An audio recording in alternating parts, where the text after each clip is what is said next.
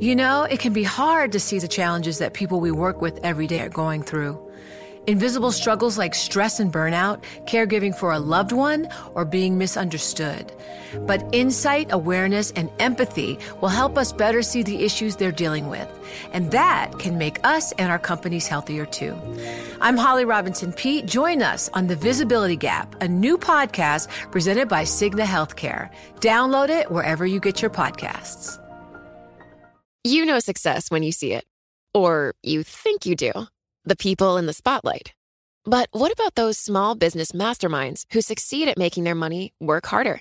They do that by having a business bank account with QuickBooks Money, which now earns 5% annual percentage yield.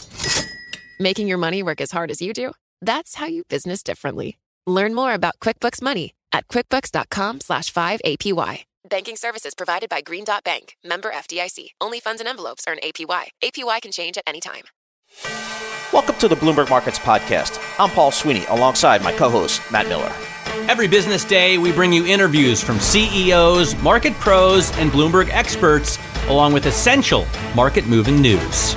Find the Bloomberg Markets Podcast on Apple Podcasts or wherever you listen to podcasts and at Bloomberg.com/podcast. This is a treat. Jennifer Lee, Senior Economist and Managing Director of BMO Capital Markets, joins us via the phone. And Danielle DiMartino-Booth, CEO and Chief Strategist at Quill Intelligence, joins us here in our Bloomberg Interactive Broker studio. And Jennifer, I want to start with you. We had Christine Lagarde today, Fed Chairman Jay Powell yesterday. Let's talk central banks. What's going on out there with the central bankers globally? You tell me, and we'll both be the one. Okay. You know, I think everyone. It was funny with just zooming in on the Fed for a second. You know, I thought there was a little bit of something for everyone in that press conference, but I was leaning towards the view that he was more hawkish than I think what the market was initially thinking. The Bank of England, I have no idea. It was a bit mixed, but it sounds like they're towards the end of their rate hikes, and the ECB was all in hawkish. I was calling. It was interesting how the entire governing council seems to be on board the SS hawkish ship, and is led by Christine Lagarde, Captain Lagarde. And it I sounds think like you have to call her Madame Lagarde. There's an unwritten rule. You don't call anybody else Mr. or Mrs. anything, but in her case, it has to be Madam. Okay. I don't. Oh my goodness! But yeah, I can see another rate hike coming after March. But it's all going to be data dependent. I don't know about the ECB and the BOE, but in terms of the Fed, my wife always says, "I don't care what you say. Your actions speak much louder than your words." And they only hiked a measly, good-for-nothing 25 basis points. Not to mention the fact that they see disinflation, he admitted. He waffled on the question, Powell, about whether or not anyone talked about a pause. Last time he just said no, point blank.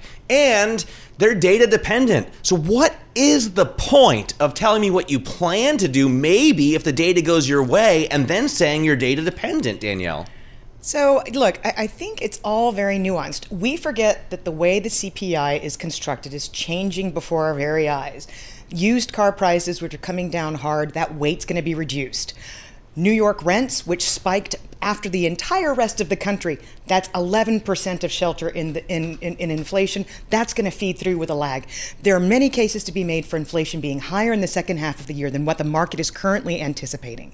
What I think was the most dovish, what I think turned markets around yesterday the hardest, was when he was specifically asked about the JOLTS data, which was obviously stronger than what was that was why markets freaked out going into the Fed yesterday. JOLTS was so strong, north of 11 million openings again, 1.92 per every opening. Anyways, he did cite that, but then he faded it. He was like, when he faded JOLTS, markets turned tail and went straight to the moon. Did I misunderstand? Did I maybe mishear? Or did he say financial conditions were tightening? He said, and then I have to ask, in what universe does Jay Powell live? Exactly, because financial conditions have given back everything all the way until February of 2022. It's as if the Fed has not hiked 1 basis point. Forget 25 or unusually large 75 times 4 plus 50 plus 25. But he did say that he anticipated that in time, ultimately, financial conditions would reflect the restrictive stance of monetary policy. Again, yesterday was just wishy-washy. Yeah. Jennifer, I want to get your opinion here. I mean, the markets have been saying, well, the Fed officials and central bankers around the world have been saying they've been talking tough. We're going to keep rates higher. We're not going to turn tail. but the markets are saying not so fast. I mean, the markets are pricing in rate decreases at the end of the year. How do you think about that dichotomy? In many ways, this is all, the communications, and it sounds like it's being muddled again, just given, just everyone here on this call, too. But we have been always of the view that, the rate cuts would not be seen this year. But I guess the scary part is that, as Dale was saying, we were talking about the JOLTS data, the employment data, he was saying that it's still, that the job market is way too strong. And it almost, frightens me to think, what are they willing to do to cause the labor market to almost buckle, it seems, in order to bring inflation back down to 2%. And it sounds like they're going to keep it, higher for longer. All right, I have a listener who's written in. Okay. He sent me a chart of different countries' inflation data. I just showed it to Danielle because I don't really know what to do with it. But he's saying and asking a question, what happens to markets if we become like in the 1970s, we pause and then have to hike again? And this, I thought, was a concern, but I guess they're data dependent, so they're willing to change the way they're going every single meeting. No. I'm going to push back on this. Okay. Because he was asked that question specifically yesterday, and he said, I don't mind if we over-tighten, because we cannot pull the genie back into the bottle if inflation gets released. He's Right. like, if we tighten too much, we've got tools to bring it back down.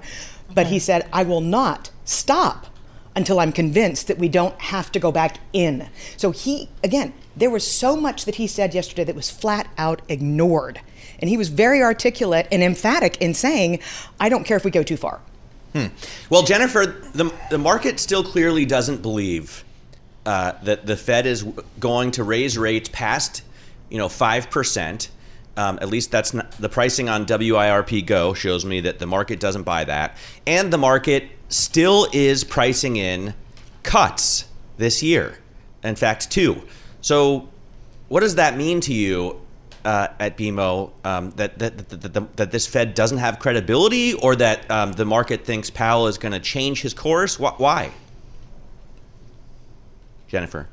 I don't know if they're going to change their course. The market is thinking that. It sounds like they're almost ignoring everything he is saying. But, again, to what Daniel was just saying, I mean, he did say yesterday about history cautioning against prematurely loosening policy. And he said that before, was at Jackson Hole when he first made that comment, and he's still standing by that.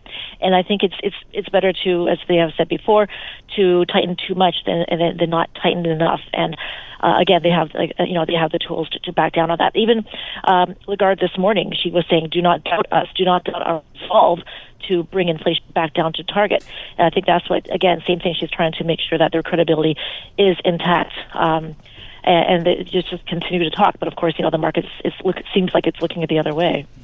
All right, we are breaking this down. We have a Fed roundtable here. Jennifer Lee, Senior Economist and Managing Director at BMO Capital Markets, and Danielle DiMartino-Booth, CEO of Quill Intelligence. Danielle, I'm looking at my eco screen. I got a lot of eco data this morning, and I see some negative numbers here. I mean, factory orders, transportation, minus 1.2%. The consensus was positive 0.2%. Durable goods, transportation, negative 0.2%. Consensus was negative 0.1%. Am I seeing a recession in my economy here? What am I seeing with these negative numbers? Look, the National Bureau of Economic Research follows real disposable income, ex-government transfers. That's in the tank. Industrial production, yuck. What we just got out feeds GDP. The data that you specifically cited, the disappointed to the downside, especially on the shipments, that feeds into GDP. Ben Herzon is my favorite. He was at Macroeconomic Advisors, then IHS Markit bought them out, then S&P Global. Anyways, he basically created the GDP model. And right now he's at negative 1.5%. After the data we just got out this morning, he's going to be taking that Q1 number down below negative 1.5%. Okay, so that's the answer. Yes, we are in recession. Okay. Jennifer, what do you think? We still have, we've always been penciled in. We've always had that 2 negative quarters, by definition, penciled into into this year. But we continue to see some sort of a bounce back or a little bit of a recovery in the second half. But averaging out to still about almost like a flat year. So I think this year is almost going to be a write-off still. Of course, what happens next year is another story. But right now, I mean, it's like here's another thing. I mean, we were talking about the data this morning, and we know how extremely volatile the factory orders data are. But we got that bounce back yesterday in auto sales. I mean, of course, it was a big drop in December, so it's almost like a wash for the 2 months. So I wouldn't completely discount, for example, the U.S. consumer just yet. But obviously, all these rate hikes are finally starting to make their mark on the economy. Daniel, let's talk about the labor market here. Again, we had an initial jobless claims print, 183,000. That was lower than expected. Another print below 200,000, which economists tell me is kind of important. Jobless non-farm payrolls tomorrow. We get that data. The consensus is 190,000 added. Boy, this is a strong labor market. Is there anything that breaks this labor market? It sure looks like it's a strong labor market on the surface, doesn't it? Yes. Because this morning, Challenger Gray and Christmas came out and said layoffs in January, for the month of January, that was the weakest January since 2009. Okay. They said that hiring announcements were cut in by 58% between December and January. And by the way, the Department of Labor, the Bureau of Labor Statistics, they're already pretty clear that they're having trouble with seasonal adjustments post-pandemic. I've been tracking closely Google Trends, for unemployment, people searching for file for unemployment. It's tracking right alongside not seasonally adjusted continuing claims, which popped up again to 1.9 million. This week, they're up 60% off their lows, not seasonally adjusted continuing claims. So under the surface, it's under weaker the surface, it's much weaker than it appears on the headline. But if we're talking about the Fed, Jay Powell doesn't appear to care. He's going to follow the headlines that suit him. I can tell you, all the Sweeney offspring are employed.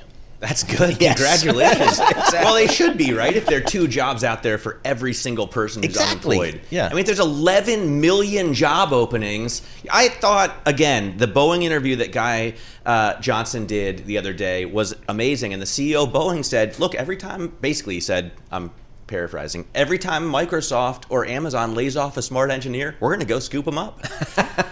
That's right. You do see some pink slips out there on the West Coast, but that doesn't mean those people aren't getting jobs right away again. Yeah, I don't know. Boeing never should have left Seattle, by the way. That's my number one call. Jennifer, when you take a look at this economy here, what's your real call here for 23, 24? I mean, is this a recession? If so, is it a shallow one? To what level does the economy in North America bounce back if, in fact, we do go into a recession? How do you guys think about that at BMO? Well, right now everything's obviously fluid. As I said, we're looking for a flat-ish year for 2023. Decline the first half, better second half, and then some sort of a recovery as rate cuts start to take hold or start to kick in probably in 2024. Again, this all goes back to how intentional the Fed is going to be in keeping rates up at these restrictive levels for how long as well. And what is a little bit is puzzling to I think everyone is going to be the job market and the fact that we still have over 10 million job openings out there. At some point, those ones are going to be the ones to be cut first. It's almost like a lot of fat before you get to the bone. But we still expect, unemployment to start rising the longer that the rate still, the Fed stays tight with their conditions, and keep rates higher for longer. So if I could just jump in here on JOLTS, I think one of the reasons that the Fed chair faded it yesterday is because joint research between the St. Louis Fed and the Dallas Fed showed that about 90% of all job openings are for the purpose of poaching your closest competitor's worker. That's what I was wondering about. Because why is the JOLTS number so strong when ADP isn't? Because you're trying to get your competitor's worker and not have to pay to train them, just like Boeing said. Yeah. All right. Well, good stuff. Fed Roundtable, like only Bloomberg Radio can do. Jennifer Lee, Senior Economist and Managing Director with BMO Capital Markets, joining us on the phone. And Danielle DiMartino Booth, CEO and Chief Strategist at Quill Intelligence, joining us live here in our Bloomberg Interactive Broker studio, breaking down the Fed speak we've heard over the last 24 hours, eco data, lots going on, a lot of crosswinds for investors. You know success when you see it. Or you think you do. The people in the spotlight. Athletes, actors, artists. But what about the people behind the scenes? The ones who make it all happen. The lighting engineers, the sideline photographers, the caterers. They're small business masterminds. And if there's one thing they have in common, it's making their money work harder. That's why they have a business bank account with QuickBooks Money, where they are now earning a generous 5% annual percentage yield. Yes, 5% APY. Making your money work as hard as you do? That's how you business differently. Learn more about QuickBooks Money at quickbooks.com/5APY. Banking services provided by Green Dot Bank, member FDIC. Only funds and envelopes earn APY. APY can change at any time. You know, it can be hard to see the challenges that people we work with every day are going through. Invisible struggles like stress and burnout, caregiving for a loved one, or being misunderstood. But insight, awareness, and empathy will help us better see the issues they're dealing with. And that can make us and our companies healthier too. I'm Holly Robinson Peete. Join us on The Visibility Gap, a new podcast presented by Cigna Healthcare. Download it wherever you get your podcasts. I want to bring in right now Hugh Roberts at Quant Insight to talk to us about what we saw yesterday with the Fed and what we're seeing today with the BOE and the ECB. Basically, all this big central bank action is moving markets pretty substantially. So, Hugh, you were with us on television yesterday, and I'm glad you could join us on radio today. We get a little bit more time. Let me first get your reaction to what we saw yesterday. Was it more dovish than you would have expected? Well, I think the biggest takeaway is that Chair Powell and the broader Fed clearly think about financial conditions in a different way to most of the mainstream market. Was that just a slip up, or so Powell was asked about financial conditions loosening, and they're looser by Bloomberg's measure, by Goldman Sachs measure, by Wall Street measures than they have your own measures than they have been in like a year, right? So was it just a mistake that he made? Yeah, I mean, I've seen some conspiracy theories. I have to confess I'd missed that he'd actually suffered from a bout of COVID. And I saw one conspiracy theory saying, was it just a subpar performance because he's still suffering a little bit on the health front? I don't know about that. I mean, I think taking a step back, there's always a danger that we all start to overanalyze and overthink certain things. We have had the most interesting bit of pushback in the last 24 hours that I've seen is the Fed's unofficial press spokesman operating out of the Wall Street Journal has today pointed us in the direction of a Brainard speech from 2 weeks ago, and which opens with a comment about overall financial conditions. And two things come out from that speech. One is just a time frame that they're looking almost year on year. So they're looking at a much longer history compared to the likes of ourselves who say, well, look at the unwinding of the financial conditions we've seen in the last 6 months or so.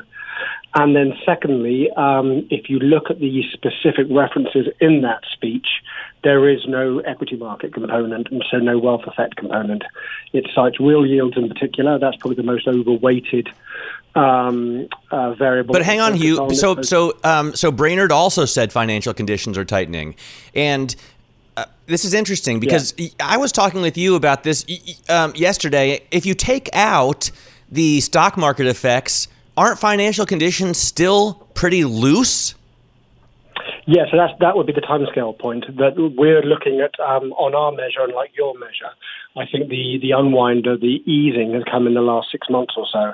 And the Brainard speech, and I think maybe whether it was a slip of the tongue or just whatever it was from Powell yesterday, was actually a much longer horizon. They were saying over the duration of their tightening cycle, from where we were a year ago, conditions are still tighter. So it's, to a degree, it's where you stop the clock, if you see what I mean. Hugh, so there is a disconnect, obviously, between what we're hearing from the central bankers, including Madame Lagarde today, in terms of, talking the talk and a tough fight. We're going to keep rates higher for longer. And the market's just not buying it. How unusual is that dichotomy in the marketplace? It's one of the more aggressive examples. I agree totally. I mean, to see such a coordinated response, with the event risk we had this week between the Fed yesterday, the ECB and the Bank of England, and in each instance for the bond market to react the way there is, the repricing we've seen at the front end. I'm struggling off the top of my head to think of many examples where the market has so aggressively and so uniformly flown in the opposite direction to the mantra from central banks. I agree. We're in fairly unprecedented territory, and it does make you think that we're coming to a rather severe pinch point at some stage. Either the market's pricing has to be vindicated, or we're just going to make this worse. And I guess that's part of the reason, I guess, to justify our actions in terms of us all trying to analyse the Fed going into last night's meeting. I think one of the motivations everyone had in the back of their mind was that, is the whole kind of stitch in time type approach that you need to get in front of this. Otherwise, if you allow this kind of almost irrational exuberance, you could classify it as, to get too far carried away, then when the day of reckoning comes and if the Fed and the ECB version of events is proved right, then the repricing then becomes that much more severe. And the problem with that is not just from a financial market perspective, but the transmission through to the real economy. Does it then start to really make what could have been a soft landing? Could they clutch defeat from the jaws of victory? Yeah, We're on for a soft landing, but the repricing makes it a hard landing. So that's because the market is pricing in a couple of cuts this year, and you're saying if the Fed just holds high, after another rate rise or two at 5.25%, and doesn't cut by the end of this year, even if the data shows they should, that's snatching defeat from the jaws of victory. Yeah, that and also, as I say, just the fact that if you have too big a disconnect between what the central bank is trying to do and what financial markets are pricing, then at some point something has to give. That elastic can only go so far, I would argue. And then there comes a point where if the Fed's version of events proves true and the higher for longer scenario wins out, the implication for that is quite an aggressive sell-off in risky assets. And that hurts the real economy through the wealth effect for equities, corporate America's ability to finance itself through wider credit spreads, stronger dollar, et cetera, et cetera. So, Hugh, when you look at the market over the past 2 days, yesterday a strong move, today a very strong move. We got the S&P up 1.4%, the NASDAQ up 2.9%. Just really significant moves. Does that seem like an overreaction to you from this market, or just more of the same? This is a market that's really much more optimistic or bullish than maybe the central bankers are. Yeah, we were inclined, I think up until the last 24 hours, we were inclined to think that there was a bit of positioning and sentiment dynamics at work. I think sentiment in equity markets has been poor, but positioning probably wasn't as bearish as everyone thought. I think there was an element of just straight rotation. 2022's winners have become 23's laggards and vice versa. And on our modelling, although something like NASDAQ or XLK or anything vaguely tech-related was modestly rich, it wasn't crazy extended. It's now starting to look a little bit more stretched, and it's starting to look like the move is moving further away from macro fundamentals. So I think up until now we would have said it's been a relatively orderly move, but this is beginning to raise eyebrows. All right, Hugh, key question. Your offices are based right there in Liverpool Street, right in the city of London. How is the city of London today? Today's Thursday, crowded. How's the tube? Are people back in the office? What's going on in the city? Yeah, it feels like, by and large, things are back to normal. The kind of pre-post-COVID dynamics, I think, has largely worked through. There's a lot of hybrid working models, but on the whole, foot traffic is normal. Obviously, where the UK is a slight outlier is with all the industrial action, which has just made things much worse. So, on any given day, there's a tube or a train strike, right. Or if teachers are striking, then some people have to stay at home and do, home schooling and childcare. So we haven't had an uninterrupted period of normal, whatever normal might be, to give you a good answer, I'm afraid. All right, good stuff. Hugh Roberts, the offices are on Liverpool Street, really close to Bloomberg's London headquarters at Queen Victoria Street, just a stone's throw there in the city of London. And right by Bank. Yep, right by Bank. But their offices are right on the Liverpool Street station, which is an awesome train station. Great tube stop. Kind of can get pretty much everywhere from there. So good stuff. Hugh Roberts, he's head of analytics at Quant Insights, based in the UK, giving us some thoughts on these markets. You know success when you see it. Or you think you do. The people in the spotlight. Athletes, actors, artists. But what about the people behind the scenes? The ones who make it all happen. The lighting engineers, the sideline photographers, the caterers. They're small business masterminds. And if there's one thing they have in common, it's making their money work harder. That's why they have a business bank account with QuickBooks Money, where they are now earning a generous 5% annual percentage yield. Yes, 5% APY. Making your money work as hard as you do? That's how you business differently. Learn more about QuickBooks Money at quickbooks.com/5APY. Banking services provided by Green Dot Bank, member FDIC. Only funds and envelopes earn APY. APY can change at any time. It can be hard to see the challenges that people we work with every day are going through. I'm Holly Robinson Pete. Join us on The Visibility Gap, a new podcast presented by Cigna Healthcare. Download it wherever you get your podcasts. Let's do something insane right now. We'll rip up the script. Okay. I've never had a 5-person roundtable. Let's bring Carl Riccadonna in do it. without Jess Menton. You're going to stay here, Bloomberg Equities reporter. Should I put on my Katie headphones? Greifeld, cross-asset maven. And Carl Riccadonna joins us right now from BNP Paribas. He is chief U.S. economist. Anyone feel free to jump in. But Carl, let's throw this to you. What do you make of Jerome Powell, the chair of the Fed, who arguably has easy access to the Bloomberg terminal, to everybody else's FCON index? Yesterday he said financial conditions are tighter. What on earth was he talking about? Well, Matt, I was as perplexed as everyone else sitting around the table. Good morning to you all. But I also then quickly said, well, if they're not looking at FCON on the Bloomberg terminal, which I think is a great index, which I've worked with a lot in the past, they're probably looking at one of their own indices. And so I pulled up that Chicago Fed index, and sure enough, it's a little bit less of a dramatic story than what FCON is showing. But if we look at that Bloomberg index, it's telling us financial conditions are easier now than they were at the start of the Fed's tightening campaign last year.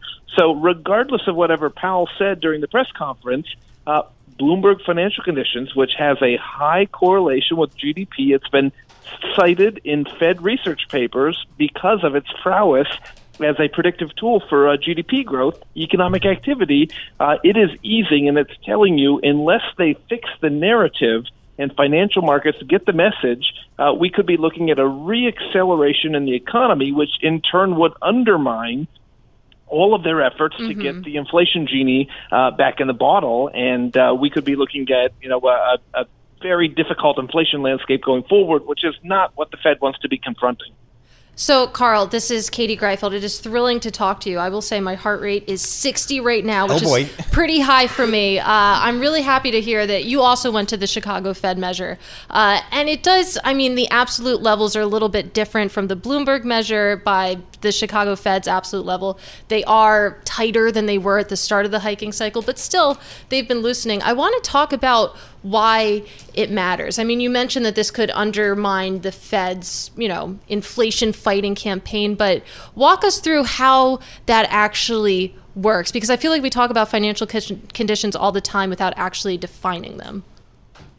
Yes, so financial conditions, whether it's a Bloomberg metric or the Chicago Fed's metric, the Bloomberg metric, very efficient because it has just a narrow, a small number of inputs. I think it's probably about 10 inputs.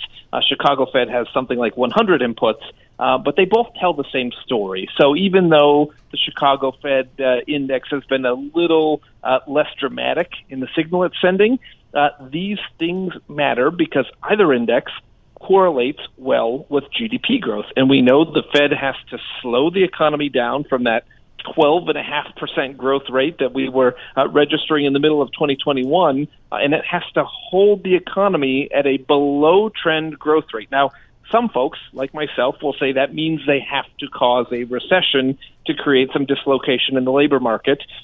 Other folks, including Jerome Powell and a lot of Fed officials, including, I think, Governor Waller as well, are saying, no, we don't need to cause recession. We can just push growth below its trend rate and hold it there for an extended period of time. That will create slack in the economy, ease labor pressures, and ease the inflation pressures as well. That's something that they've actually never done in the past, so that's why we're a bit skeptical that it won't ultimately tilt us into recession. If you push the economy to a slow enough growth rate, it becomes very sensitive to exogenous shocks, and resilience won't be the story, fragility will be the story, and then you get a recession anyways. But nonetheless, if you're not keeping the brake pedal on, and financial conditions tell us how well the Fed is keeping their foot on the brake pedal, then you're not going through that low growth regime that accomplishes your inflation goals. I think that's a real risk. That's where the tension is in the markets, which are still saying the Fed will stop sooner and start easing sooner than what the Fed is saying. So just to put a full circle around it, I think we've seen this drama play out before. It was last summer. In July, the Fed teased the idea that that there would be some point where they would be willing to downshift the pace of tightening. The markets went haywire, went too far with that narrative, and then we go from the July FOMC meeting to the Jackson Hole Fed Policy Conference in late August, and Jerome Powell comes in, rips up the script, and delivers a very hawkish, direct message saying, okay, markets are not listening, let's all get on the same page here. And he largely accomplished that goal, but then we're kind of right back to square one, where they need to have a reprise, if you will, or a rerun of that Jackson Hole messaging campaign.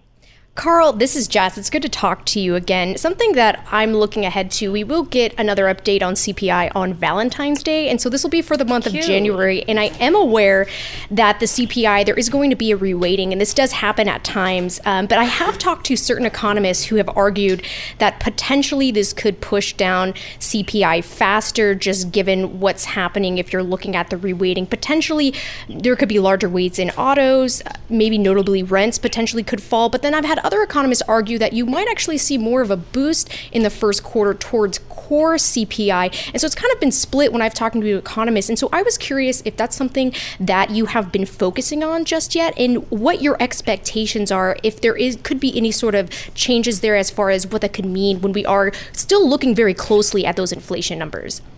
Yes. So to kind of summarize the landscape for the listeners, they reweight the components in the CPI. So the weighting factors we give to the various components, and to the extent that in recent years there's been more spending on goods, which was the story during the pandemic. We couldn't go to restaurants, we couldn't go on vacation, we bought lots of things on online and whatnot.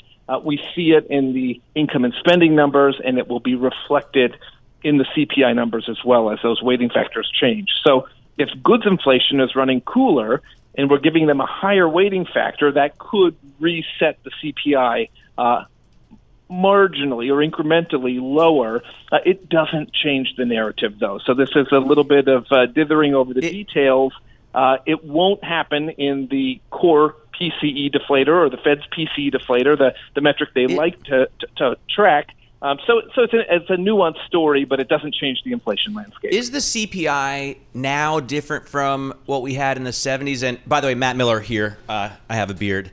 Do you think the comparisons to the 70s are fair? Because a lot of people are asking today, what if this dovish Fed has to turn hawkish again when inflation comes back?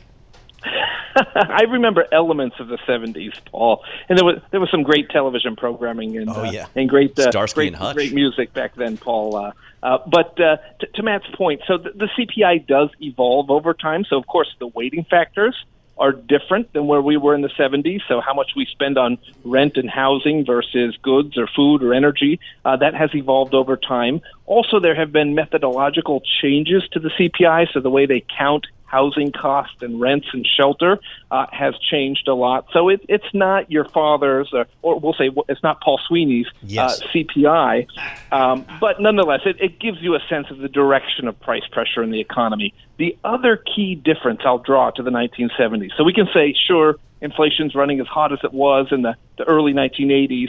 It's a very different landscape. So the inflation that Paul Volcker had to confront in the early 1980s was really 15 years in the making, right? It started in Lyndon Johnson's Great Society and the spending on the Vietnam War, two oil crises, a change to foreign exchange policy globally, a lot of shocks that had eroded the psychology.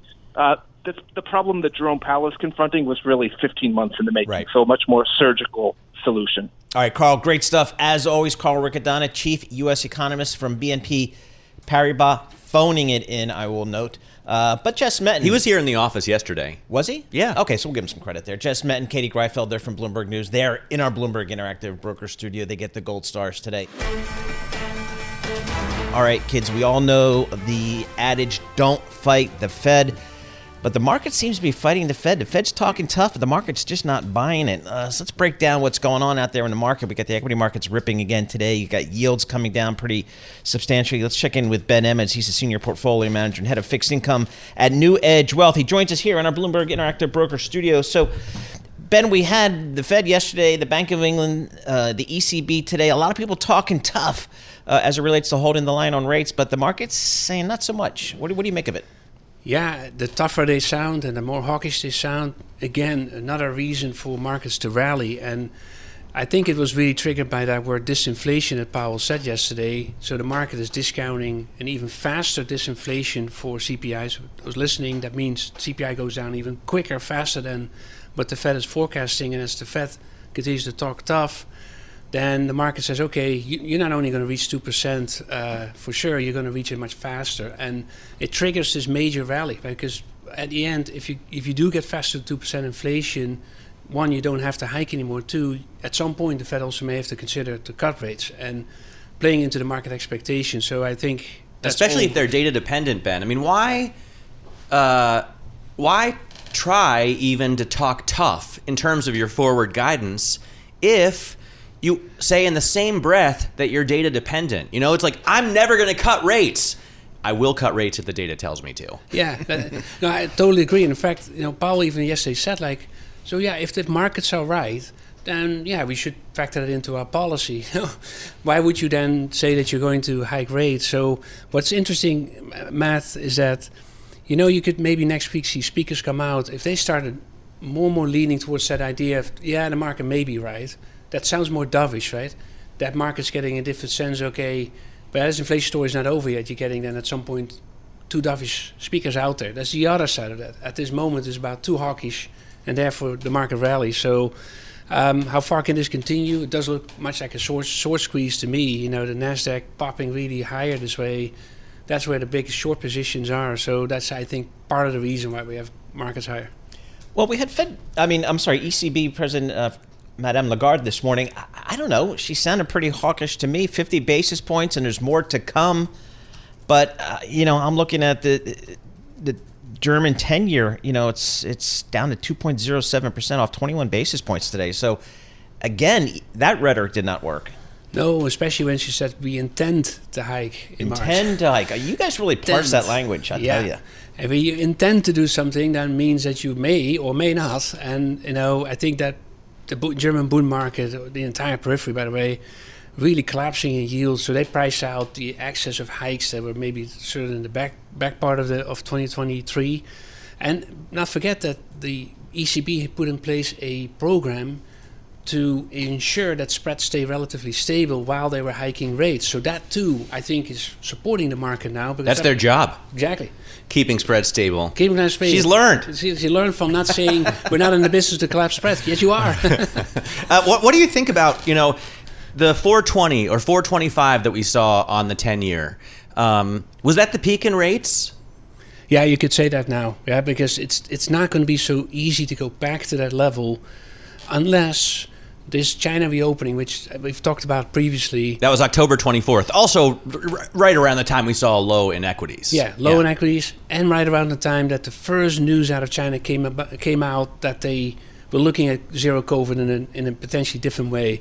So that was probably the moment of at least the bottom. Do you think China plays big into the market's moves here? I mean, is the reopening? Are people optimistic about that? Because for a while we couldn't tell which. They were reopening, but they were getting millions of COVID cases every day.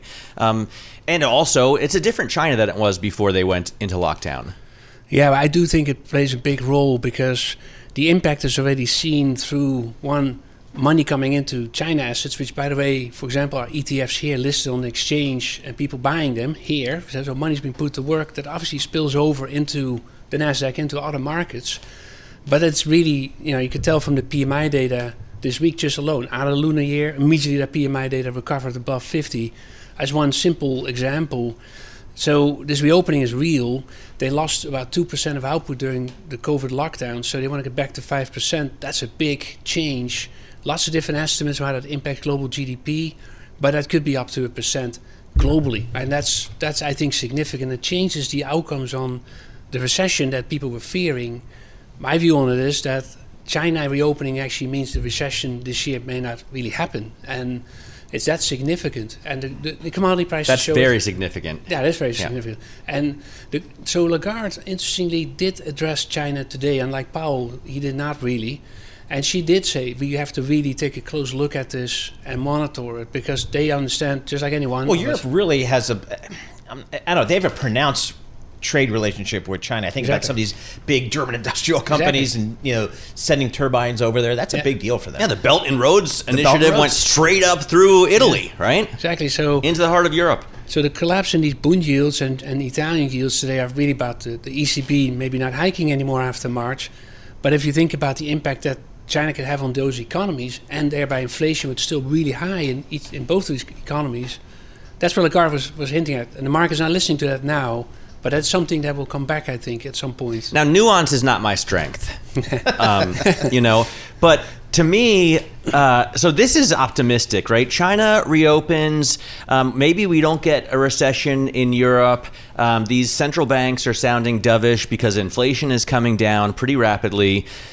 Why aren't we off to the races when it comes to commodities? Oil is still trading at $80 a barrel. If all that good news, was it priced in? Is this the good news, $82 a barrel, or do we still have to look forward to $100 for Brent? So those are expectations out there that think we're going to go back to $100 a barrel, and that there has been, I think, in the oil price a liquidation that took place at the end of last year, big positioning washed out, and in addition to that, there was, I think, expectations in that market that as the OPEC doesn't really change output as much, cut it more, say, then the recession fears do hit that part of the commodity market a bit harder, because China's pent-up demand is really through the metals market, and that part of the commodity market has really outperformed energy in other parts. In addition, like wheat, for example, that has been also depressed because the Ukraine situation is slowly further resolving the supply shortage, even though there's ongoing war. So I think it's the metal sector that's where it's quote-unquote priced in and where it showed up first. The next stage will be that energy does pick up, and by some estimates we will have again really low gasoline stock this summer as we get into driving season. And my thesis on this is that the China effect is really the tourism issue. So recently the Japan CPI numbers showed a big jump because of recreation. There's the first impact from China tourism that's coming on shore there. It's happening in Australia too. It will happen here.